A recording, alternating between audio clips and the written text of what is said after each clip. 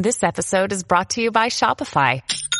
Forget the frustration of picking commerce platforms when you switch your business to Shopify, the global commerce platform that supercharges your selling wherever you sell. With Shopify, you'll harness the same intuitive features, trusted apps, and powerful analytics used by the world's leading brands. Sign up today for your $1 per month trial period at shopify.com/tech, all lowercase. That's shopify.com/tech. A common sense recap of the day's biggest stories. It's John Catsimatidis and Rita Cosby. Katz and Cosby on 77 WABC. Now we have a friend of Congressman King. Congressman King, one of the city council people you're very close to, is on. Would you bring him in? Yeah, surely. Anna Delfaus, I first met her 3 years ago when she was leading the charge defending the police. She organized a tremendous rally in Nassau County. She was going around to various police precincts to honor the police. She's running for the city council in the 47th district. And Anna, it's great to have you on the show, and keep up the fight. Thank you so much for having me. It's nice to speak to you again, Congressman. You know, go ahead, Pete, please.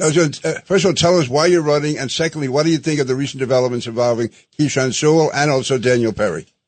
Okay, why am I running? Well, obviously, you know me for a few years now. For the last 10 years, I started a movement called Thank You NYPD. I am not happy with what is happening to my city.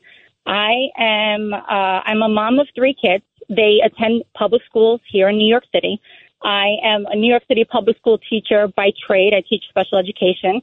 I've been home the last couple of years raising my kids, and I've really had a chance to pay attention to what is going on around us, and I am not happy. I cannot stand to think that this is the city I'm raising my kids in. You know, my parents immigrated from Italy to give their family opportunities and a good life. And I think if they would have known what is going on now, they probably would have had second thoughts.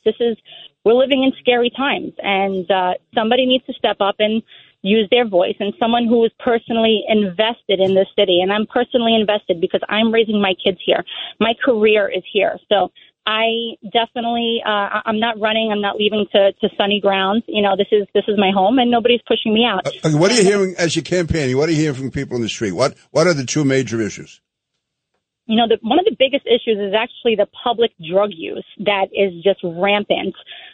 Everywhere you go, there's drug abuse. I can't even say use. There's drug abuse public.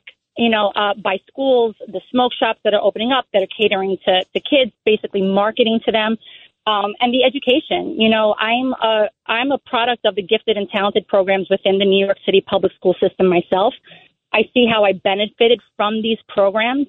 And as a special education teacher, I see what's happening to the special needs group as well. They're being left behind. So those are the 2 biggest concerns right now, is what's happening with education and what's happening with quality of life right here on the streets. You know, it's visible to everybody. Okay. What was your view on Keyshawn Sewell? You know, I met her a couple times. I know her personally because of Thank You NYPD. She is an incredibly articulate, compassionate, intelligent person, and I'm not shocked at this news. I am upset. You know, we knew it was coming. It seems like, you know, there was buzz that she wouldn't really last that long, given the circumstances surrounding her and not being able to use her voice, like was just previously mentioned.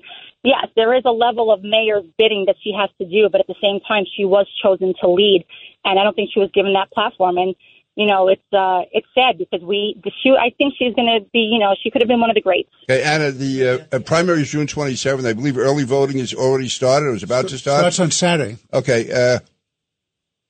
How can voters find you on your website?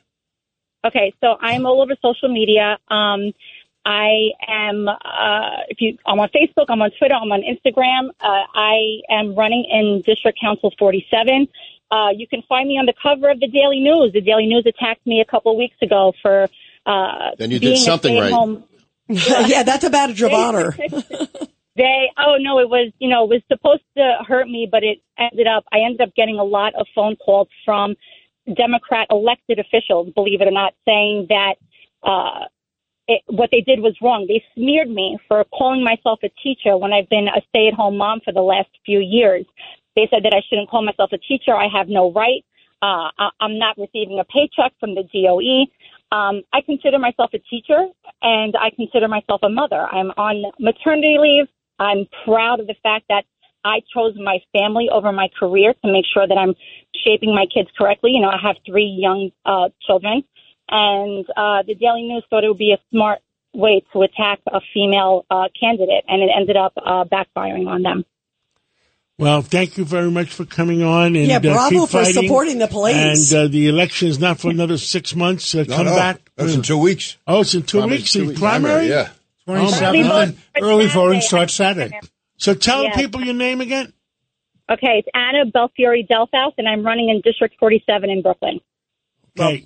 Bravo for you for supporting the police and what you're doing. I love seeing citizens getting involved like this. It's great. I can tell you she's a proud Italian American. Good. I'm all for it. Love her.